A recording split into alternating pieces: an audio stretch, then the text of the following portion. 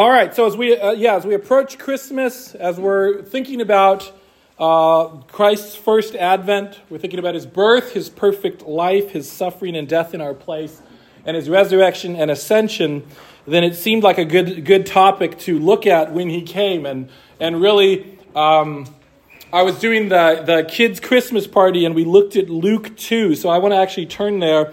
We looked at this passage from Luke 2. And it's often one that people kind of stop before they get to this part. They read about the shepherds, and then they kind of stop, usually at Luke 2:21. But I want to look at 22 and on, because we see that there was great anticipation of the Messiah coming. There was great anticipation when Jesus came, and that anticipation was there because people knew what the Old Testament said. And they knew that the Messiah was coming, and they knew things about him, and we're going to be looking at what those things are. But let's just look at two people, Simeon and Anna here in Luke 2, starting in verse 22. It says, "When the time came for their purification according to the law of Moses, they brought him," this is baby Jesus, "up to Jerusalem to present him to the Lord. As it is written in the law of the Lord, every male who first opens the womb shall be called holy to the Lord. And to offer a sacrifice according to what is said in the law of the Lord, a pair of turtle doves or 2 young pigeons. Now there was a man in Jerusalem whose name was Simeon, and this man was righteous and devout, waiting for the consolation of Israel, and the Holy Spirit was upon him. And it had been revealed to him by the Holy Spirit that he would not see death before he had seen the Lord's Christ. And he came in the Spirit into the temple. And when the parents brought in the child Jesus to do for him according to the custom of the law, he took him up in his arms and blessed God and said, 'Lord, now you are letting your servant depart in peace according to your word. For my eyes have seen your salvation, that you have prepared in the presence of all peoples, a light for revelation to the Gentiles, and for glory to your people Israel.' And his father and his mother marveled at what was said about him. And Simeon blessed them and said to Mary his mother, 'Behold, this child is appointed for the fall and rising of many in Israel, and for a sign that is opposed, and a sword will pierce through your own soul also, so that thoughts from many hearts may be revealed.'" So it says in this passage that he was waiting for the consolation of Israel. And who was this consolation? Well, it says in the next verse that the Holy Spirit had revealed to Simeon that he would see the Lord's Christ before dying. And he recognizes, and he's very excited to see at this point, that Christ is here, right? That it is Jesus. He recognizes Jesus as the Christ. He calls him in verse 30, your salvation, the salvation coming from the Lord. And in verse 32, he calls him a light for revelation to the Gentiles. And this is a reference to Isaiah 42:6, which talks about a light for the nations. So he's making the connection to an Old Testament scripture, Isaiah 42. Simeon has been waiting for the Christ. He's been waiting for the Savior. He's been waiting for the Lord's chosen servant that Isaiah writes about. He's been waiting for this consolation of Israel, this promised one, because he knows that he has been promised. He knows what the Old Testament says. And then after that, another person is there. We read, starting in verse 36, another person sees Jesus.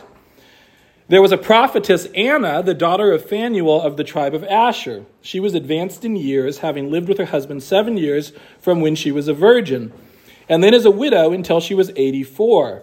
She did not depart from the temple, worshiping with fasting and prayer night and day. And coming up at that very hour, she began to give thanks to God and to speak of him to all who were waiting for the redemption of Jerusalem. So we see here that Anna knew who Jesus was, and she was excitedly speaking to people who were waiting for the redemption of Israel. And so we see that she knew that Jesus was the one who had been promised to redeem Israel. That's why she was so excited. The Redeemer was here, and she recognized that. When the Jewish religious leaders put Jesus on trial to murder him, they knew that he was claiming to be the Christ. If you turn to Matthew 26, 63 to 68, they ask him that question. So they were aware that he was saying he was the Christ. Matthew 26:63 says, "But Jesus remained silent, and the high priest said to him, 'I adjure you by the living God, tell us if you are the Christ, the Son of God.' And Jesus said to him, 'You have said so. But I tell you, from now on you will see the Son of Man seated at the right hand of power and coming on the clouds of heaven.' Then the high priest tore his robes and said, 'He has uttered blasphemy. What further witnesses do we need? You have now heard his blasphemy. What is your judgment?' They answered, 'He deserves death.' Then they spit in his face and struck him, and some slapped him, saying, 'Prophesy to us, you Christ. Who is it that struck you?' So they rejected him, but they were aware of a Christ who was to come, right? They knew there was a Christ who was supposed to come, and they knew that he claimed to be that Christ. So again, there was an anticipation of those who knew God's word that there was a Christ who would come, right? An anticipation from the Old Testament. On the road to Emmaus in Luke 24, when the risen Christ finds two of his apostles walking down the road, and he comes to them, and he doesn't reveal who he is at the moment, he ends up talking to them, and then they're going on, and they say in verse 21, Luke 24:21, they're talking about Jesus being killed, and they don't realize that that's who they're speaking to, that he's raised right next to them talking to them, but they're saying, say in 21, "We had hoped that he was the one to redeem Israel." So just like Anna was talking to these people who were waiting for Israel to be redeemed, they were hoping, they had that same hope and expectation that maybe Jesus was the one who would redeem Israel. And then right before Jesus ascends, Acts 1:6, his disciples ask, "Lord, will you at this time restore the kingdom of Israel?" Showing that they're anticipating a restoration of the kingdom of Israel. And they're asking, are you going to do this? Because they understood that the Christ would do this. But it turns out that their timing wasn't right? That's the issue. Yes, he is going to redeem. He is going to restore Israel. And that's to come. That's his second coming, not the first. So a lot of people had hoped that he was going to come and conquer Rome and free Israel from Rome, right? And restore them and rule. But that was not what he was coming to do on his first coming. And then Jesus said in John 5:39, "You search the scriptures because you think that in them you have eternal life. It is they that bear witness about me." So he said the Old Testament scriptures bear witness about him. And then, as we mentioned on the road to Emmaus, eventually it says that he showed those apostles where the Old Testament told about him. Luke 24:27 says, "Beginning with Moses and all the prophets, he interpreted to them in all the scriptures the things concerning himself." So he went through and showed them. Now that doesn't say that all of the Old Testament everywhere is specifically talking about Jesus. Some people go too far and they try to make every single verse symbolizing something about Jesus. But he's telling them and showing them where it's about him. And of course, the big picture is it is about him. It's talking about his coming, right? It doesn't mean every single passage is about him, but overall, the book is talking about him coming. The Old Testament is talking about Christ coming. So he goes through what the Old Testament reveals about him. And that's what we want to look at a little bit today. Not every passage, obviously, but some of the prophecies, and just look at what that Jesus fulfilled these that we see in the Old Testament. And hopefully this will leave you in awe of God's grace and his plan of redemption, and make it clear that this has always been his plan since the beginning. Right? We see it throughout the scripture. So we're going to go through, time permitting, about 14 different prophecies.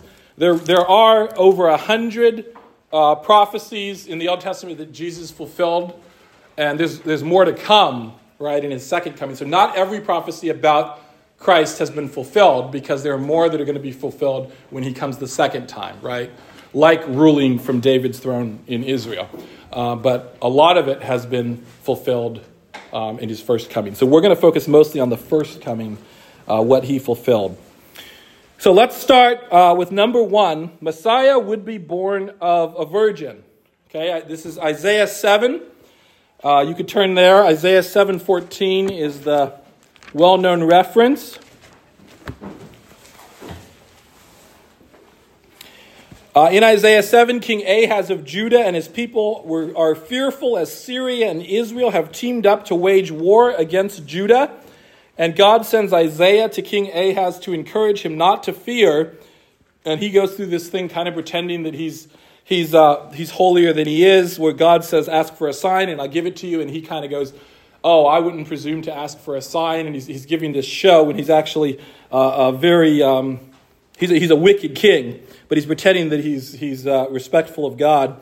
And then God basically says that the invaders are going to fail, and he gives a sign ultimately, even though the king sort of says, well, I'm not going to presume and ask for a sign. But he gives a sign that points beyond just rescuing Judah now from their enemies, but an ultimate rescuing of Judah in the future. And he even talks about judgment for Ahaz and Judah in the process. So Isaiah 7:14, therefore the Lord himself will give you a sign. This is what he has Isaiah say. Behold, the virgin shall conceive and bear a son, and shall call his name Emmanuel. He shall eat curds and honey when he knows how to refuse the evil and choose the good. For before the boy knows how to refuse the evil and choose the good, the land whose two kings you dread will be deserted. The Lord will bring you upon you and your people, and upon your father's house such days as have not come since the day that Ephraim departed from Judah. He says he's going to bring the king of Assyria. And in that day the Lord will whistle for the fly that is at the end of the streams of Egypt, for the bee that is in the land of Assyria. They will all come and settle in the steep ravines and in the clefts of the rocks and on all the thorn bushes and on all the pastures. In that day the Lord will shave with a razor that is hired beyond the river with the king of Assyria, the head and the hair of the feet, and it will sweep away the beard also. And so he goes into what's going to happen. There's going to be briars and thorns, and basically judgment's going to come. But then ultimately that he's going to rescue them. So this prophecy speaks far into the future. It speaks beyond just what's happening right now. God already said in verse 8 before this that within 65 years, the northern kingdom of Israel would no longer be a people. And here he says that the lands of the two kings, Syria and Israel, will be in ruin. And then he says he will use Assyria to judge Ahaz and Judah in verses 17 to 18. He says Judah will fall into poverty. That's what eating curds and honey points to in verses 20 and 21. They'll be overrun with briars and thorns, verses 23 to 25. But verse 16 says that all is going to happen before a boy is born of a virgin and before he will be old enough to make moral decisions. So this prophecy is telling us something that begins with Ahaz and Judah and continues far into the future. And it's in that setting that the son will be born of a virgin as a sign. And all of this is a sign that God will one day deliver Judah. And Matthew confirms this. He confirms that Isaiah 7:14 is indeed a prophecy about the Messiah. If you go to Matthew 1, verse 18, then he applies this to Jesus. And by the way, if you're looking for prophecies that Jesus fulfills, Matthew's a great place to go because Matthew's written to a Jewish audience to convince the Jews that Jesus is the promised Messiah. So Matthew quotes a whole bunch of Old Testament prophecies about Christ. So Matthew 1:18 to 23. Now the birth of Jesus Christ took place in this way. When his mother Mary had been betrothed to Joseph, before they came together, she was found to be with the child from the Holy Spirit. And her husband Joseph, being a just man and unwilling to put her to shame, resolved to divorce her quietly. But as he considered these things, behold, an angel of the Lord appeared to him in a dream, saying, Joseph, son of David, do not fear to take Mary as your wife, for that which is conceived in her is from the Holy Spirit. She will bear a son, and you shall call his name Jesus, and for he will save his people from their sins. All this took place, here it is, to fulfill what the Lord had spoken by the prophet. Behold, the virgin shall conceive and bear a son, and they shall call his name Emmanuel. So, indeed, Matthew confirms that was a prophecy about Jesus. Okay? And what does Emmanuel mean? It means God with us, right? Which alludes to that he's God dwelling amongst us, right? When he comes as a man, he's also God. He's God with us when he comes into this world. So, and then, of course, Mary was a virgin, right, who conceived and had Jesus. So that was the first prophecy we knew it was known from the Old Testament that Messiah would be born of a virgin. Number 2, Messiah would be born in Bethlehem. In fact, if you stay in Matthew and just go to chapter 2, the wise men come and they visit Herod, and Herod asks that question, where will the Christ be born? And they know the answer, and they quote a scripture to him. Right? So they know from the Old Testament where the Christ would be born. So let's read Matthew 2, 1. After Jesus was born in Bethlehem, there it is, he was born in Bethlehem, of Judea in the days of Herod the king, behold, wise men from the east came to Jerusalem, saying, where is he who has been born King of the Jews? For we saw his star when it rose and have come to worship him. When Herod the king heard this, he was troubled, and all Jerusalem with him, because he was king and he didn't want another king, right? And assembling all the chief priests and scribes of the people, he inquired of them where the Christ was to be born. And they told him, in Bethlehem of Judea, for it is written by the prophet, and he quotes Micah 5:2, and you, O Bethlehem, in the land of Judah, are by no means least among the rulers of Judah, for from you shall come a ruler who will shepherd my people Israel. So they knew where to point him to say where he was going to come from, right? And we notice here that the question, it says he asked where the Christ was to be born, and then the wise men had said the one who was born King of the Jews. So he's the Christ, and he's also a king. And we read in that passage from Micah that he would be a ruler, right, who would come from Judah and shepherd his people. So the Christ is a king, right? He's the king. We've already seen that he's a savior. He's a redeemer. So you see all these different words, titles of Jesus, names of Jesus to describe different aspects of what he is to do. So number 2, Messiah would be born in Bethlehem. That was well known. Number 3, Messiah would be a descendant of Abraham. We can begin with the beginning, Genesis 3:15, the curse. This is sometimes called the proto-evangelium, like the first gospel, the first hints at the gospel. Genesis 3:15 and it's kind of a very general statement, a very general promise, but what God's going to do is he's going to narrow it down and make it more and more specific as the Old Testament is written. So Genesis 3:15, after the fall, he says this, I will put enmity between you, he's speaking to the serpent, and the woman, and between your offspring and her offspring. He shall bruise your head, and you shall bruise his heel. And so what theologians have recognized here is that we're talking about an ongoing battle between the serpent and his offspring, or his seed, versus the offspring of the woman. And that ultimately there would be a particular male offspring who would be injured, bruising his heel is the phrase used, but he would crush the serpent's head. In other words, he would be decisively and ultimately and completely victorious. But the big question was who would be this seed, right? And that's not said here at all. So it's a very general promise, but more would be revealed as time went on. In fact, some people believe, if you go through the subsequent chapter, that they might have believed at first Cain was that person. There's some indication in the naming of Cain and what it says there that maybe they thought at first Cain was the one who was promised. Obviously, they realized that was not the case. And obviously, it turned out to be a very long time before the promised one would come. But this doesn't really give a timeline, and it doesn't say who it is, right? There's a little bit of information given here. Someone will come and will do that. Someone is promised, right? Then it starts to get narrowed down, okay? In Genesis 9, it gets narrowed down to Shem, that this person would be a descendant of Shem. Genesis 9, 26 and 27, Blessed be the Lord, the God of Shem, and let Canaan be his servant. May God enlarge Japheth, and let him dwell in the tents of Shem, and let Canaan be his servant. This passage points out that blessings would come to the Japhethites through the God of Shem, and the line of Shem is where the Messiah would come from. If you look through, go to Genesis 11, through the genealogy, it goes to Shem. It starts with Shem. These are the generations of Shem. And then it works its way to Terah and then Abram. in verse 26. So you see that it's going from Shem to Abram. And then we have a key passage here in Genesis 12 about Abram, or Abraham, as he will be known later.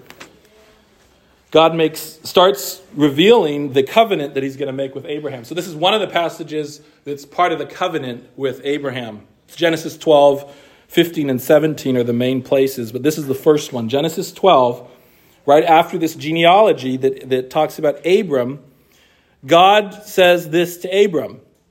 Genesis 12:1. Go from your country and your kindred and your father's house to the land that I will show you. And I will make of you a great nation, and I will bless you and make your name great, so that you will be a blessing. I will bless those who bless you, and him who dishonors you I will curse. And in you all the families of the earth shall be blessed. And then, by the way, in Genesis 17, when God renames Abram Abraham, he adds that kings will come from Abram's line.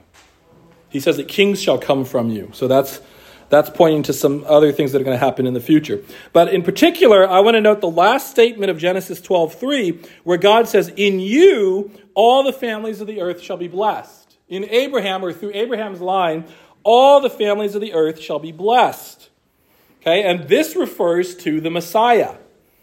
Turn to Galatians 3:8, and let's look at what Paul says there.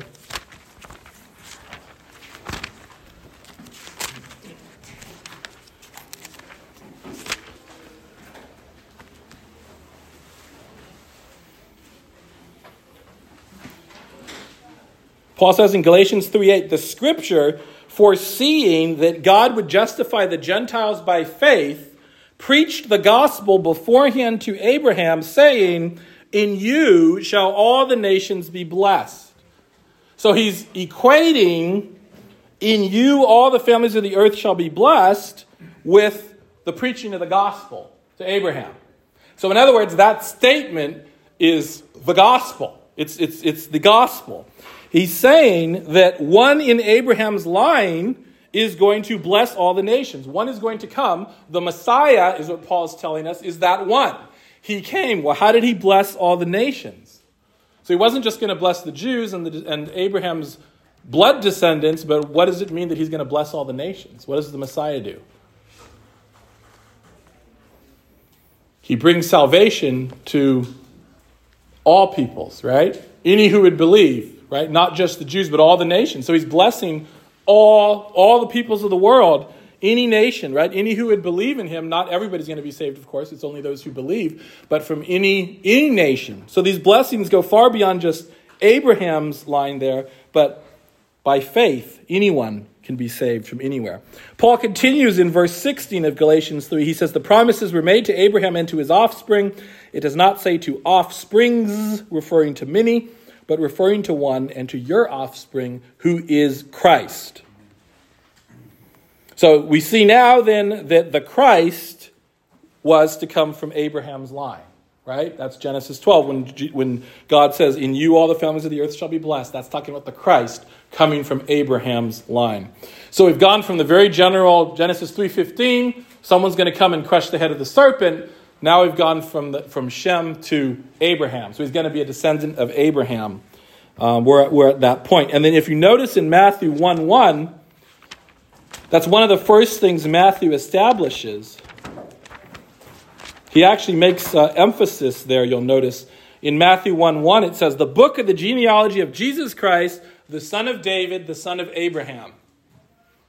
Okay, not that David was the son of Abraham, but he's making the point that Jesus is a descendant of David and Jesus is a descendant of Abraham. Right? And those are very important because Abraham and David are the ones that God made the covenants with. So you have the Abrahamic covenant and the Davidic covenant. Jesus is the one who's going to bring those covenants to fulfillment. So Jesus is a son of David. He's also a son of Abraham. Genesis 1:1 tells us. Matthew 1:1 tells us. But the promise is going to get narrower. So we're up to a descendant of Abraham now. So let's go to point number 4. Messiah would be from the tribe of Judah. So it's going to narrow down to Judah. Okay, in the interest of time, I'm not going to read the next couple verses, but I'll just tell you what they are. First, God continues the Abrahamic covenant with Abraham's son Isaac. That's Genesis 26. So the promises are passing down to Isaac. So it's going to be someone from Isaac's descendants. And then he passes it down to Jacob, not Esau. So it's going to go, and now the Messiah is going to come from Jacob's line. Okay, that's Genesis 35. He's carrying those Abrahamic promises down to the next generations. Jacob has then 12 sons, right? That's how we get the tribes of Israel. And God then narrows the promise to Judah, right? To Judah, the fourth son.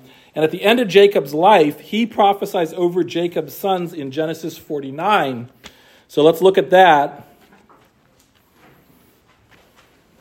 And this is going to basically tell us that the Messiah is going to come from Judah, the tribe of Judah, not any of the other tribes. So it's going to narrow down again where he's going to come from. Genesis 49, starting in verse 9. Actually, that's 8. Verse 8, starting in verse 8.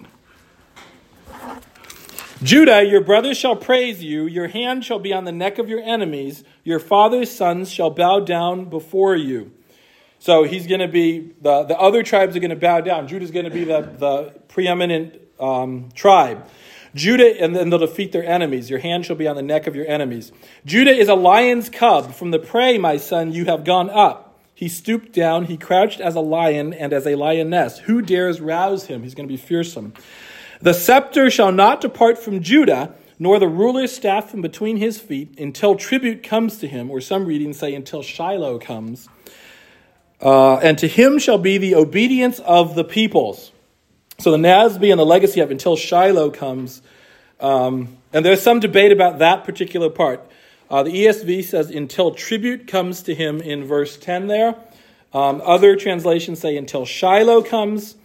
But if you go through, there's a couple different ideas of what that means. Some people can think that's a name for Jesus. But probably the best case would be made that it's actually not a name, but it's a word that means basically to whom it belongs. It means to whom it belongs. So it explains that the scepter shall not depart from Judah until comes the one to whom it belongs. That's basically what it's saying. But if you believe the other arguments, it amounts to the same thing. If you believe Shiloh is a name for Jesus, he is the one to whom it belongs. So either way, the point is this is talking about the Messiah coming, the one to whom the scepter belongs. And so it's saying that Judah is going to be where the rulers come from till the ultimate one who comes, to whom the scepter belongs and to whom all people are going to be obedient ultimately. All nations will obey the Son. Pastor and commentator R. Kent Hughes writes, ancient Jewish and Christian commentators almost uniformly have interpreted this verse as messianic, though until the tribute comes to him is variously rendered. While there is no consensus as to what the exact wording should be, there is a unified understanding that the scepter and the ruler's staff are symbolic of a kingship that would remain with Judah until the Messiah comes. As the 4th century AD Jewish Targum Onkelos had it, until Messiah comes, whose is the kingdom, and him shall the nations obey. So however you take that particular phrase there, whether it's Shiloh comes or the one to whom the scepter belongs comes, it's talking about the Messiah. Notice this blessing tells us a couple important things. From this passage, we see Judah will have authority over the other tribes. Judah will be mighty, pictured as a lion here. Rightful rule or kingship will come from Judah. The one to whom rule belongs will therefore come from Judah. And his reign will not only be over Israel, but over all the peoples. As Greg Harris summarizes in his book, The King and His Glory, whoever the Messiah is, he must give clear documentation of his lineage. It must be traced back to the tribe of Judah. And indeed, you go to the genealogies of Jesus, and you will see Matthew 1, Luke 3, you will see that he's from the tribe of Judah. And Revelation 5:5 calls him the Lion of Judah. Revelation 5:5, one of the elders said to me, weep no more, behold, the Lion of the tribe of Judah, the root of David, has conquered so that he can open the scroll and its 7 seals. Remember, they couldn't find anyone who's worthy, who can open it. Well, the Lamb, right? God, the Son of God, Jesus, and it calls him the Lion of the tribe of Judah. That is Christ. So, all that to say, we've narrowed down then that Messiah has to come from Judah. Right? So not only from Abraham, but he's going to be from the tribe of Judah. Indeed, Jesus meets that qualification. All right, the next one. This is a harder one. And I'm not going to spend too much time because this one, you can get very deep down a rabbit hole on this one. But just number 5, Messiah would come out of Egypt. You'll remember when King Balak of Moab hires Balaam to curse Israel, that Balaam's only able to bless Israel. And in his third oracle, turn to Numbers 24, he repeatedly can only bless Israel, even though the king wants to pay him to curse Israel. God doesn't allow him to do that. And that's not to say that this Balaam's curse would have done anything, but God's making it very clear that he's blessing Israel, and Israel has a special place by not even allowing this prophet to do that, not even to allow him to say anything against Israel. So Numbers 24:7, water shall flow from his buckets, and his seed shall be in many waters. His king shall be higher than Agag, and his kingdom shall be exalted. God brings him out of Egypt, and is for him like the horns of the wild ox.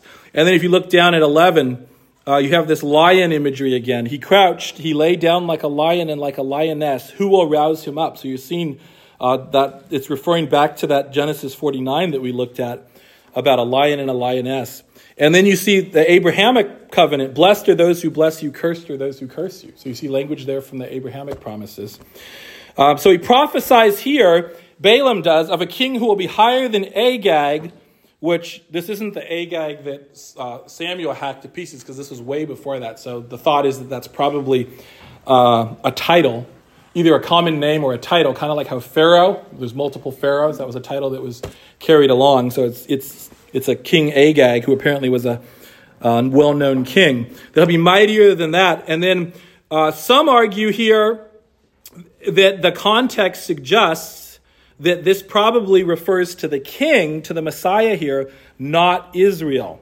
So the MacArthur Study Bible points out that the him in verse 8 is singular, and the closest reference in verse 7 is talking about the king. So it's better to see and understand verses 8 and 9 as referring to Israel's king, not Israel itself.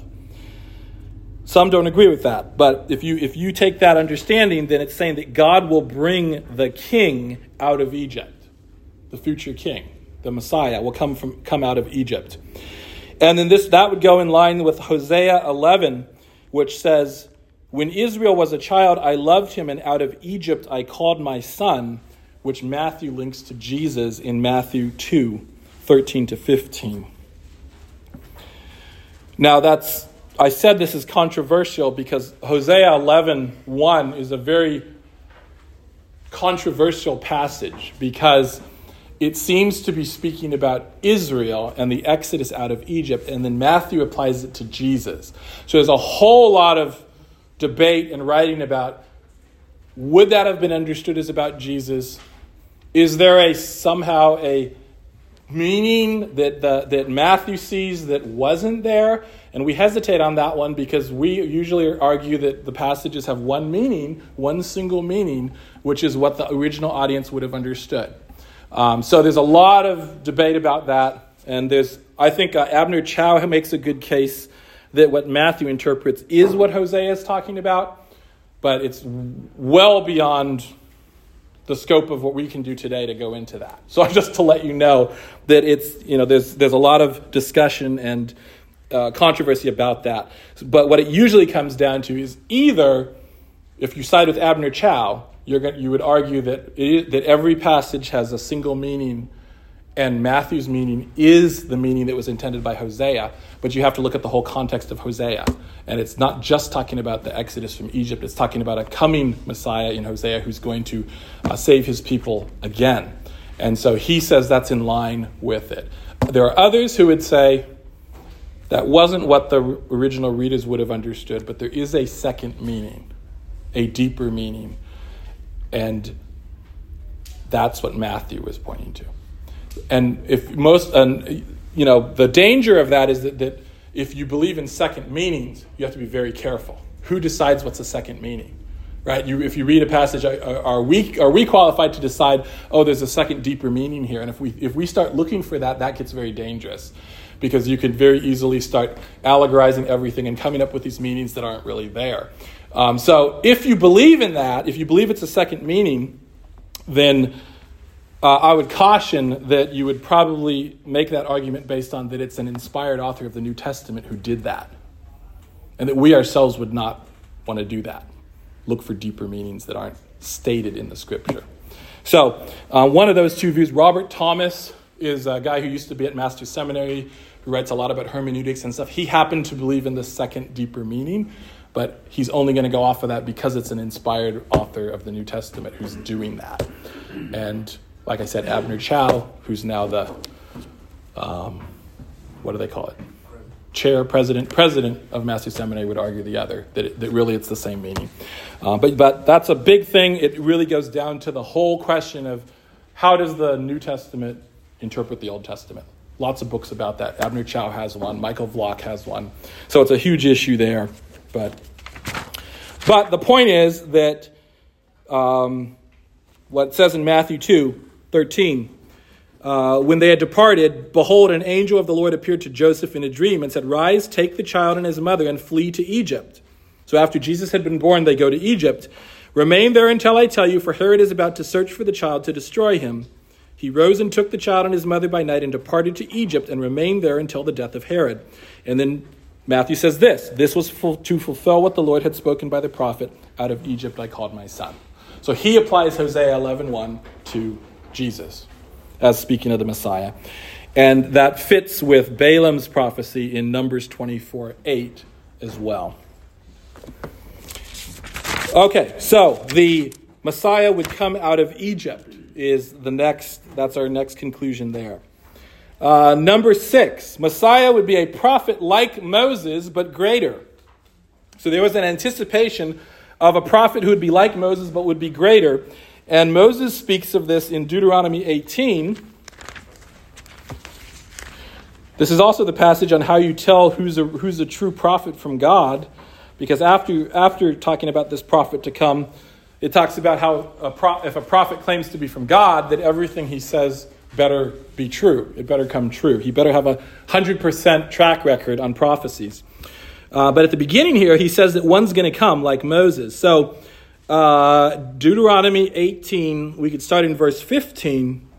Moses writes this: "The Lord your God will raise up for you a prophet like me from among you, from your brothers. It is to him you shall listen. Just as you desired of the Lord your God at Horeb on the day of the assembly, when you said, 'Let me not hear again the voice of the Lord my God, or see this great fire any more, lest I die.' And the Lord said to me, 'They are right in what they have spoken. I will raise up for them a prophet like you from among their brothers. I will put my words in his mouth, and he shall speak to them all that I command him. And whoever will not listen to my words that he shall speak in my name, I myself will require it of him.'" So notice a couple things here in this description. This one like Moses would be an Israelite, right? Because he's from among you, from your brothers. He would be like Moses, and he would speak God's word with authority, right? I will put my words in his mouth, and he shall speak to them all that I command. And those who don't listen, that he will require it of them. Okay, in other words, they'll die. And being like Moses, it could be expected that he would do great signs and wonders and would be a deliverer of God's people like Moses was. So the Jews were thus anticipating this promised prophet like Moses. Turn to John 6, and you'll see that when Jesus fed the 5,000, they started to realize, hey, maybe this is him. This must be him.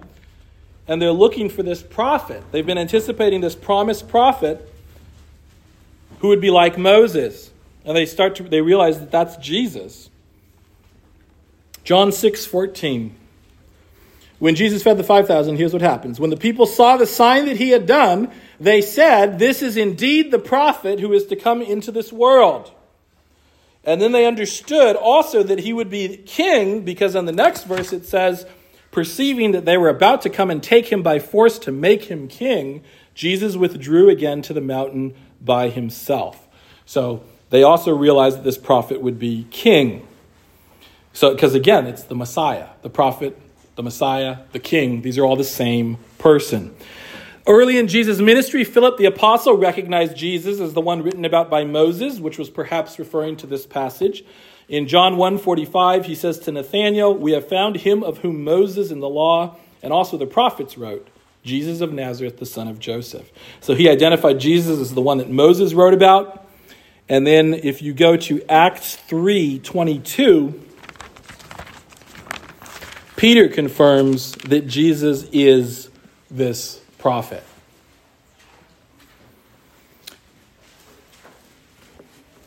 Acts 3:22, Moses said, this is Peter speaking, Moses said, "The Lord God will raise up for you a prophet like me from your brothers. You shall listen to him in whatever he tells you. And it shall be that every soul who does not listen to that prophet shall be destroyed from the people. And all the prophets who have spoken, from Samuel and those who came after him, also proclaim these days. You are the sons of the prophets and of the covenant that God made with your fathers, saying to Abraham, and in your offspring shall all the families of the earth be blessed. God, having raised up his servant, sent him to you first, to bless you by turning every one of you from your wickedness." So he's saying Jesus is the one who was sent. Jesus is the one spoken of by Moses in that passage. He's the prophet that was promised. And then in Acts 7:37, Stephen seems to say the same thing. He says, "This is the Moses who said to the Israelites, God will raise up for you a prophet like me from your brothers." So he's going through and he's pointing to them about how they've rejected the Messiah. And he goes through all those things, and he talks about Moses and God's promise that a prophet would come like Moses. So his implication is that's Jesus. That Jesus is the one who was promised, and you rejected him. So, point 6, Messiah would be a prophet like Moses, but greater. He's the one that was promised who would come like Moses. Okay, so hopefully what you're seeing as this is getting narrower and narrower is that it's so obvious that this is Jesus, right? He's the only one who meets these qualifications. It's getting narrower and narrower, and it's like, this is Jesus. And that's what the New Testament confirms. Number 7, Messiah would be a descendant of David. Okay, so far we went to Abraham, we went to Judah. Now we're going to be descendant of David. It's going to get narrower again. More would continue to be revealed. By 1 Samuel, Israel demanded a king. Saul became the king, but he failed to honor God, and so God chose another, and he entered into covenant with him. So he chose David, and he entered into the Davidic covenant with David, which is in 2 Samuel 7, 8-16. I think in the interest of time, we're not going to be able to read through. That's a long passage.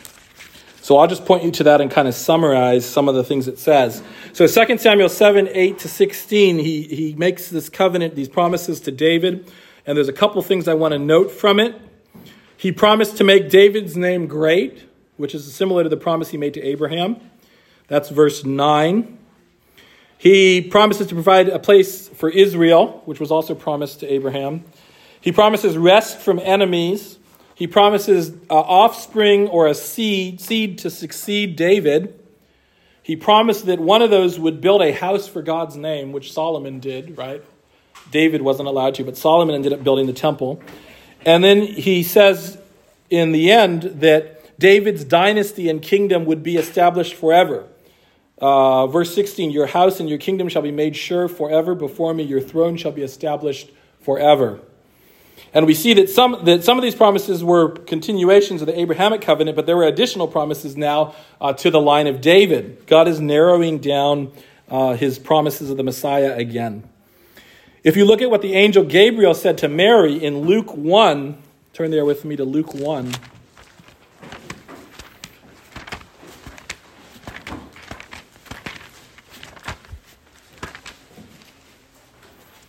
(32).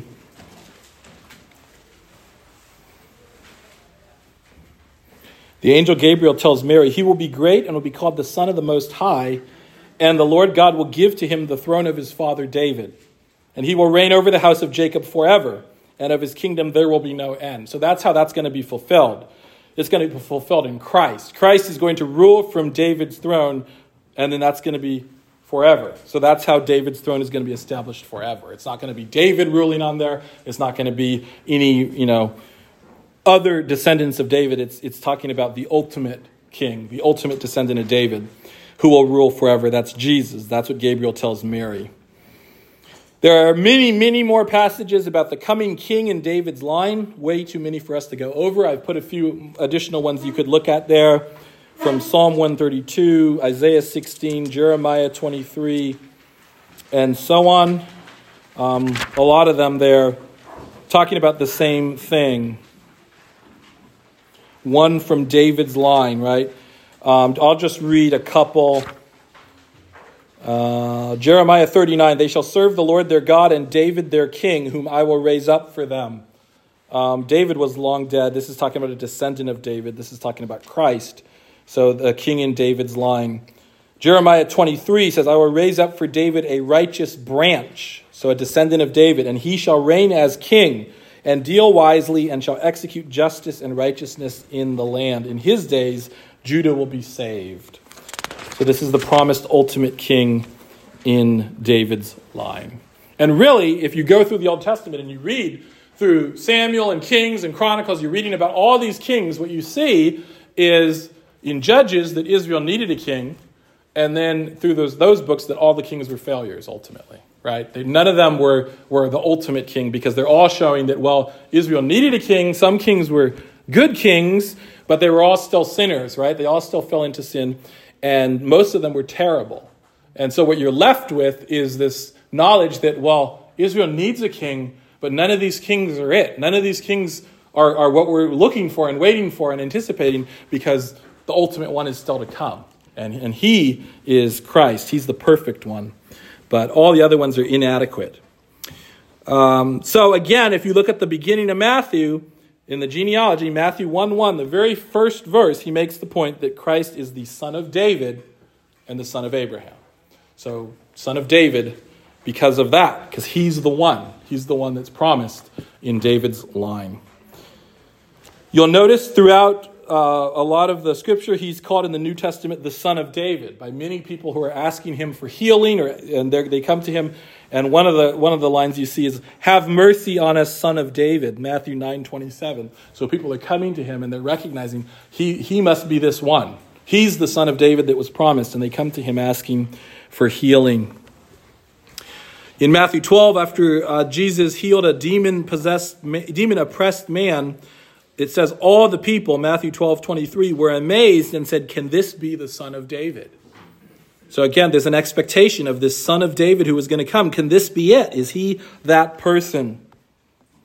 And then Matthew 21, they were crying out, Hosanna to the son of David, right? They're crying out for salvation. Save us, son of David, because they knew that the son of David is the one who would ultimately save them. But again, they had this eye on, he's going to come and crush Israel's enemies, kick Rome out, and set up his kingdom. And that wasn't what he came to do the first time he came. He came to die on the cross, right? He came to live a perfect life, die in our place on the cross so that we could be saved from our sins. What they were anticipating is yet to come when he comes back. That's when he's going to do those things. All right, so people knew from the Old Testament that the Messiah would be a descendant of David. Jesus asks the Pharisees point blank, Matthew 22, 41 and 42.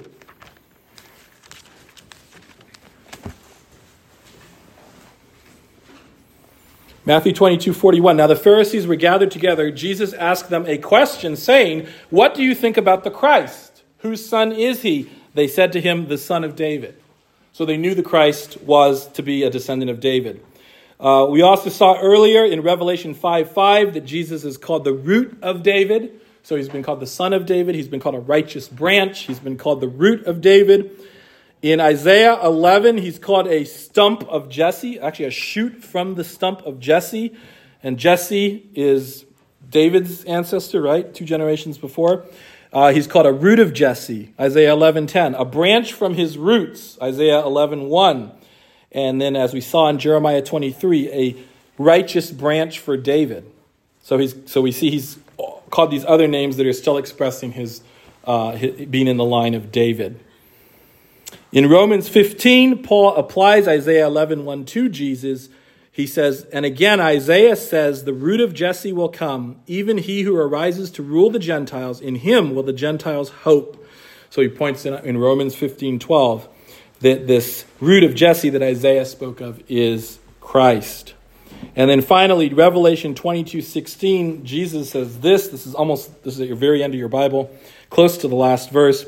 I, Jesus, have sent my angel to testify to you about these things for the churches. I am the root and the descendant of David, the bright morning star. So he is the one who is the descendant of David. All right, how are we doing so far? I don't know if we're going to make it. Number 8. We got still a lot more to get to 14. This is an important one. Number 8, Messiah would be God. David wrote Psalm 110, which is the most quoted psalm in the New Testament. And the first verse is the most quoted verse in the New Testament. So turn to Psalm 110.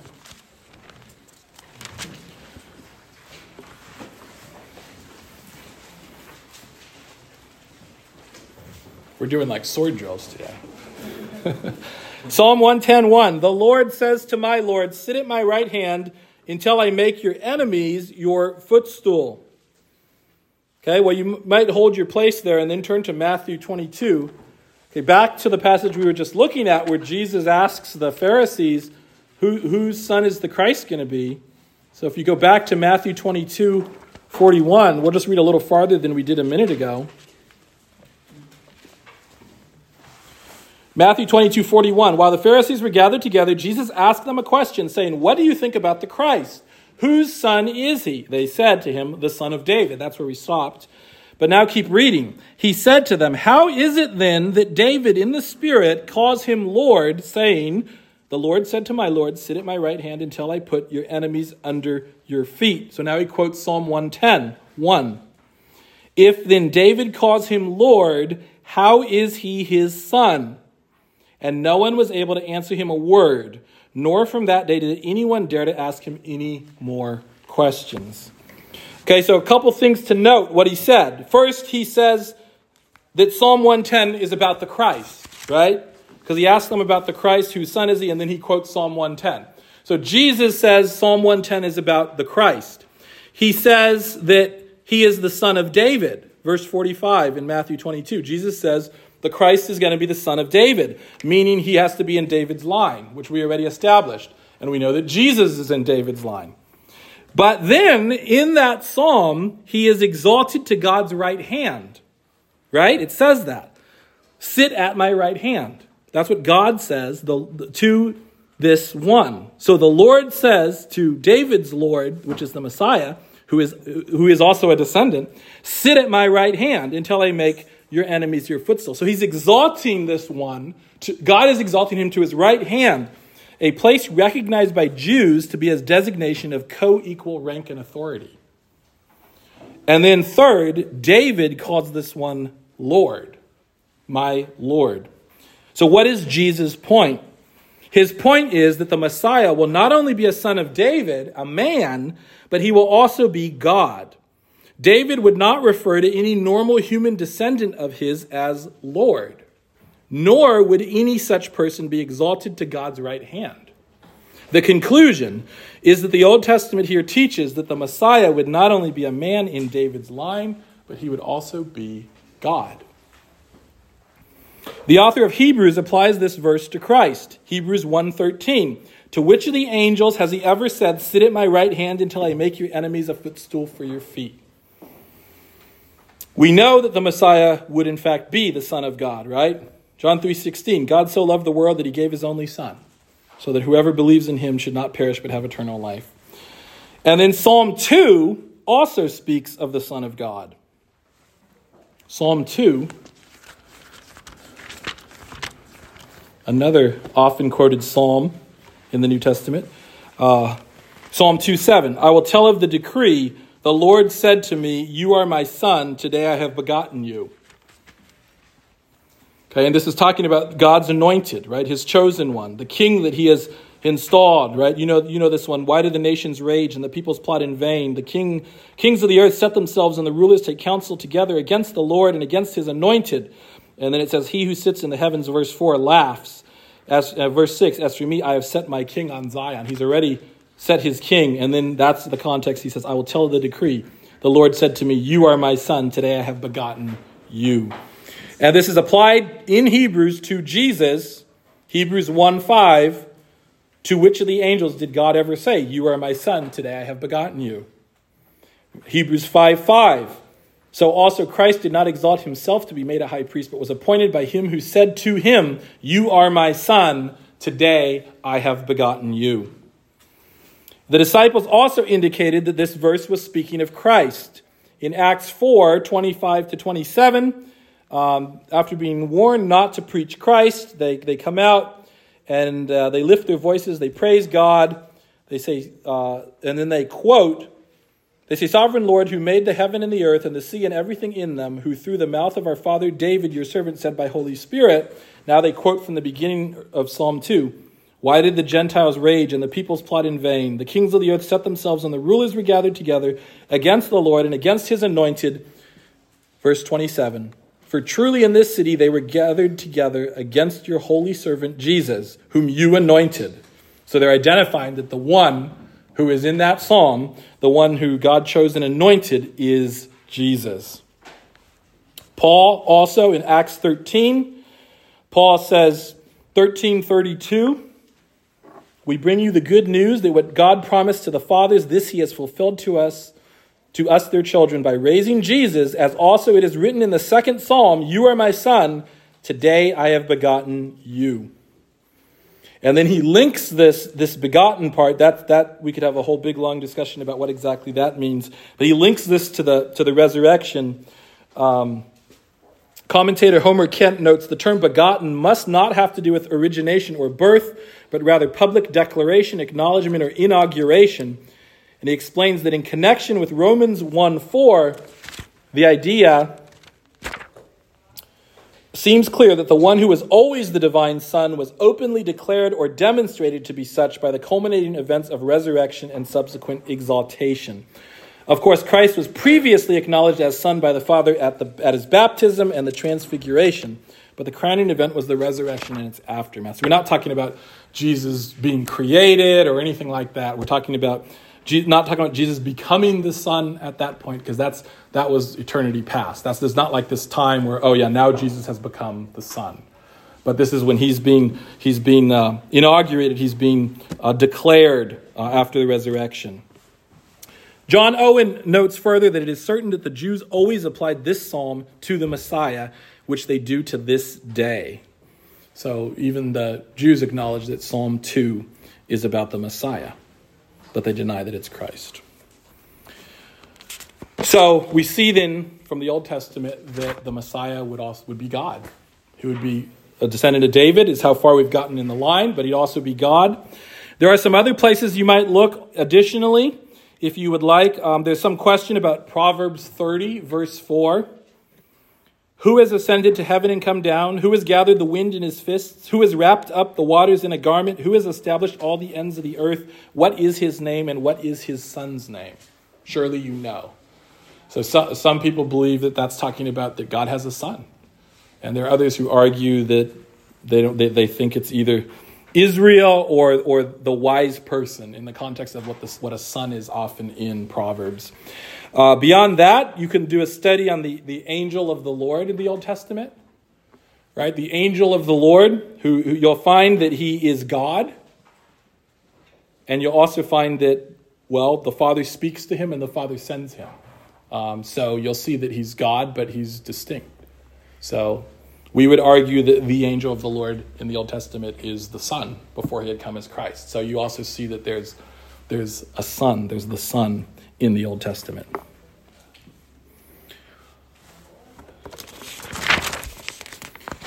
Okay, next one. I'm going to kind of go quickly through this one. Messiah would come to his people on a donkey. Zechariah 9:9 is the prophecy. Your king is coming to you righteous and having salvation is he, humble and mounted on a donkey, on a colt, the foal of a donkey. And Matthew 21 says this was fulfilled when Jesus entered into Jerusalem on the donkey. So you'll see verse 4 in Matthew 21, this took place to fulfill what was spoken by the prophet, saying, say to the daughter of Zion, behold, your king is coming to you humble and mounted on a donkey. So it's confirmed by Matthew that Jesus riding into Jerusalem on the donkey was a fulfillment of Zechariah 9:9. Number 10, Messiah would be rejected by his people. I think we'll go quickly through this one as well, but I mean, we could go to Isaiah 53, which I think pretty soon the 9 a.m. class is going to be getting to Isaiah 53. I don't know if Art was doing a Christmas-themed message for a little bit this end of the year, but I know he was at Isaiah 51 last week. So he'll probably be getting into Isaiah 53 soon, but Isaiah talks about a suffering servant or the Lord's servant who he would send. And Isaiah 53 and the kind of the end of 52 talks about this servant and how he's going to suffer. And, you know, you read through this and it's undeniable that this is talking about Christ. But as we go through, it's talking about how, he, among other things, he's going to suffer and die for the people's sins, but he's also going to be rejected. So we could look at Isaiah 53:3, he was despised and rejected by men, a man of sorrows and acquainted with grief, and as one from whom men hide their faces, he was despised and we esteemed him not. And then, you obviously he got rejected, especially by the Jews, who as a whole have still not accepted him. And some people believe that Isaiah 53, because it's actually written in past tense, some people believe Isaiah 53 is actually like a prayer that Israel's going to pray when they come to accept him as their Savior. It's like a prayer of repentance. Some people believe that. But definitely it's speaking of what's going to happen to this one called the servant, who is Jesus. So let's go to the next point then, which is about that. Messiah would suffer greatly and die on a cross. In Acts 3:18, Peter says, what God foretold by the mouth of all the prophets that his Christ would suffer, he thus fulfilled. So Peter says the prophet said that the Christ would suffer. We see this in Isaiah especially. Isaiah 50 verse 6. I gave my back to those who strike and my cheeks to those who pull out the beard. I hid not my face from disgrace and spitting. Isaiah 52:14. His appearance was so marred beyond human semblance and his form beyond that of the children of mankind.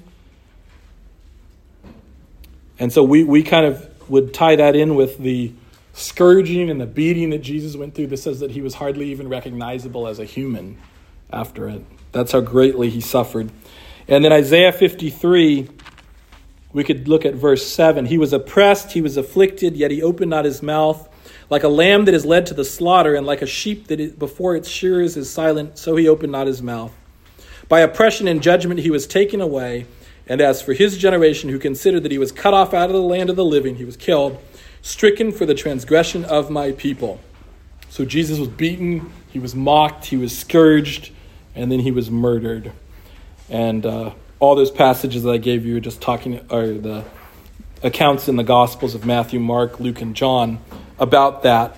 Being slapped, being spit in the face, having the crown of thorns, being scourged, and then ultimately being crucified. And it's interesting how sometimes, you read in the Bible and it just says like they crucified him. And it's like, for us, we don't have as much of an idea unless you've really looked into that of what that is, where they scourged him, right? They scourged or they crucified, but to people of those times, they would have understood much more graphically what that means. And for us, sometimes we could just read through and we don't, unless you've looked at that, you may not realize how horrible that is. The Old Testament also prophesied that he would be crucified. We look at Isaiah 53:5. He was pierced for our transgressions. He was crushed for our iniquities. Upon him was the chastisement that brought us peace, and with his wounds we are healed. So he was pierced for our transgressions, Isaiah 53:5. And then Psalm 22 seems to speak of a crucifixion as well, penned by David. Psalm 22:14-18.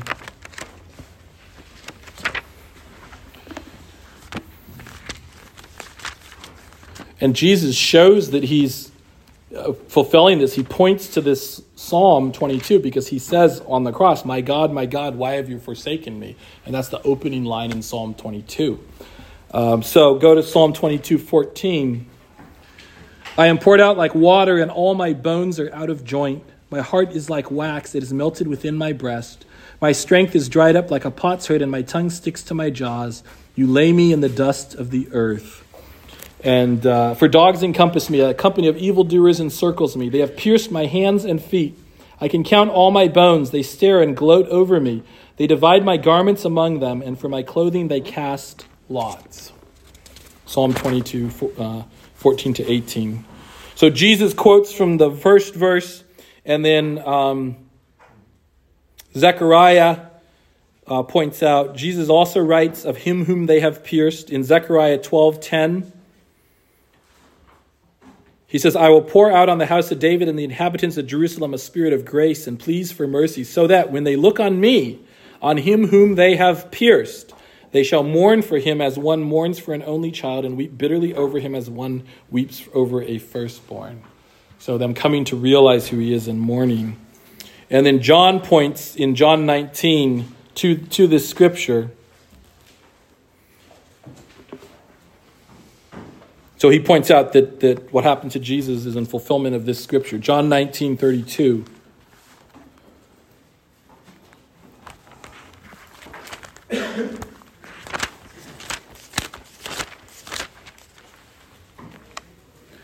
So the soldiers came and broke the legs of the first and of the other who had been crucified with him. But when they came to Jesus and saw that he was already dead, they did not break his legs. But one of the soldiers pierced his side with a spear, and at once there came out blood and water. He who saw it has borne witness. His testimony is true, and he knows that he is telling the truth. That you also may believe. For these things took place, that the scripture might be fulfilled. Not one of his bones will be broken. That's another scripture that this fulfills. That's about the Passover lamb. That in the Passover, which Christ is the ultimate Passover lamb, right? In the Passover, they were to take an unblemished lamb, and they were not to break any of its bones. And then Jesus, as the ultimate Passover lamb, God ensured he never broke, none of his bones were ever broken, because he was that perfect sacrifice. And then again, it says, 37, and again, another scripture says, they will look on him whom they have pierced. That's the Zechariah 12:10 passage. Okay, so the rest of those verses there are referring to the Passover lamb, if you want to look at that. All right, I'm going to have to wrap it up. So just a couple things left then. The next one is that the Messiah would be buried with the rich. Isaiah 53:9. They made his grave with the wicked and with a rich man in his death. So he was killed with the wicked, with thieves, and it was their intention that he would be buried in a disgraceful way. But you'll remember that Joseph of Arimathea asked Pilate for the body, and he took Christ's body and he buried him in his tomb. And Matthew 27:57 says, when it was evening, there came a rich man from Arimathea named Joseph, who was also a disciple of Jesus. He went to Pilate and asked for the body of Jesus. Then Pilate ordered it to be given to him. And Joseph took the body and wrapped it in a clean linen shroud and laid it in his own new tomb, which he had cut in the rock. And so he was buried with the rich ultimately, even though they intended to disgrace him with the wicked. So I think that brings us to the last one, right? Messiah would be resurrected. In Luke 24:46, Jesus says, thus it is written that the Christ should suffer and on the third day rise from the dead.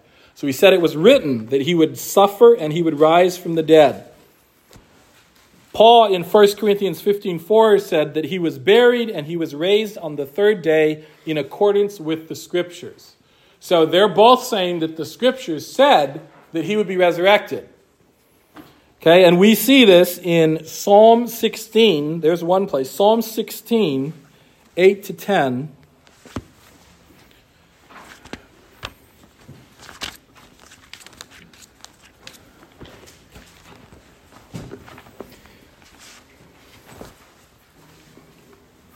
This is another difficult passage because it's written by David. And so you come back to that question, is this a double meaning? Was there a meaning for David that people would have understood? And now the New Testament writers are saying this is also talking about Christ?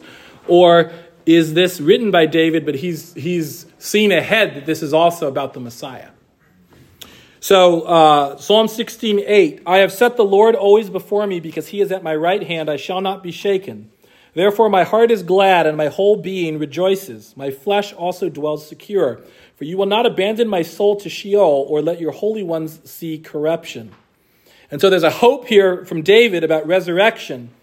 And as one article titled, The Resurrection, Is It According to the Scriptures, writes, David's hope is that he would not be left in the realm of the dead. He doesn't merely want to be saved from an immediate physical danger, but to overcome death. In other words, David envisioned resurrection.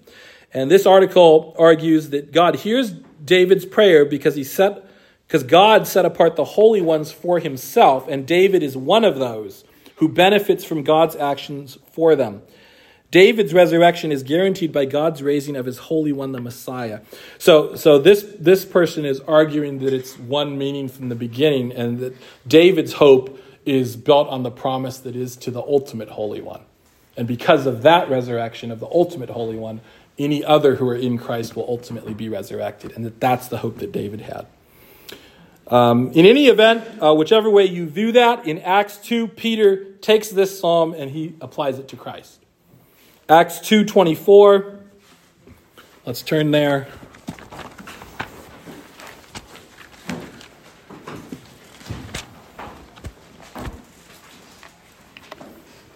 Acts 2:24 says, God raised him up, loosing the pangs of death, because it was not possible for him to be held by it. For David says concerning him, and now he reads that part. He quotes that passage from Psalm 16. He says, I saw the Lord always before me, for he is at my right hand, that I may not be shaken. Therefore my heart was glad, and my tongue rejoiced. My flesh also will dwell in hope. For you will not abandon my soul to Hades, or let your Holy One see corruption. You have made known to me the paths of life. You will make me full of gladness with your presence. So Psalm 16 points to the resurrection. Many see in Psalm 22 as well. So many see in 12 to 21 in Psalm 22 the death, the crucifixion, and then in the end, 22 to 31, a description of life after death. There's also Isaiah 53:10, which says, let's go back there. Isaiah 53:10.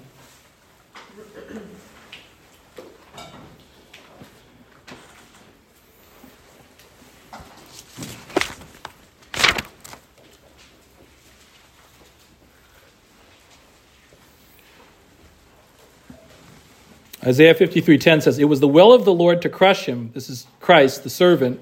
He has put him to grief. When his soul makes an offering of guilt, he shall see his offspring. He shall prolong his days.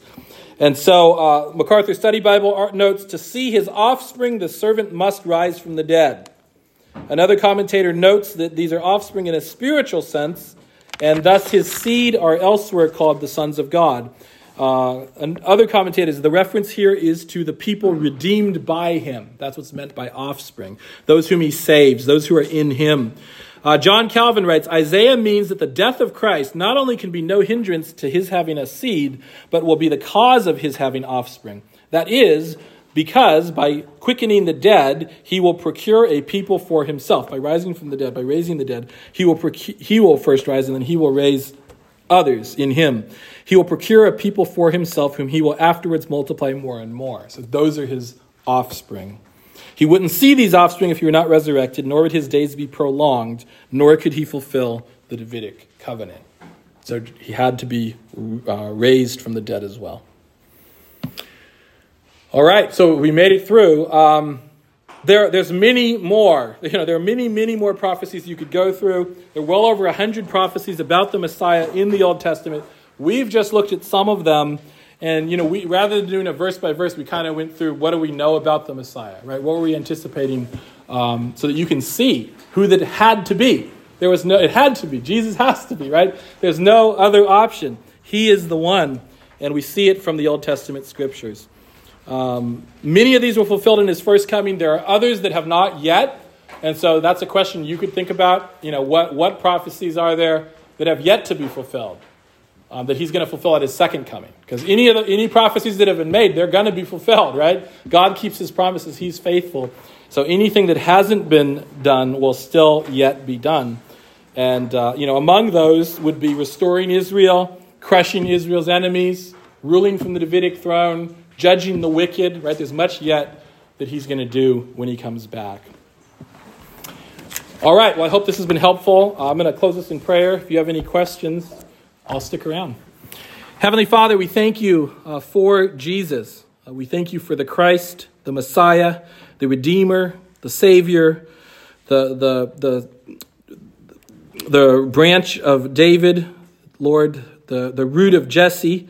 All these names, Lord, all these things as we've gone through the scriptures today, and we've seen your plan unfold. We've seen your plan, which was very broad at first, start to get more and more clear as you revealed more and more through your prophets, Lord.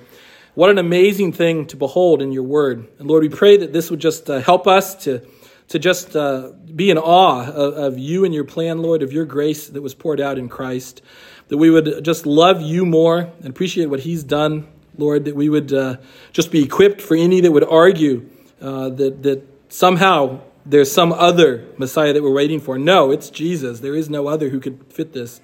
And we see that today. And there are yet many other prophecies to be fulfilled, Lord. We pray, come, Lord Jesus, as we know he's going to come and fulfill those.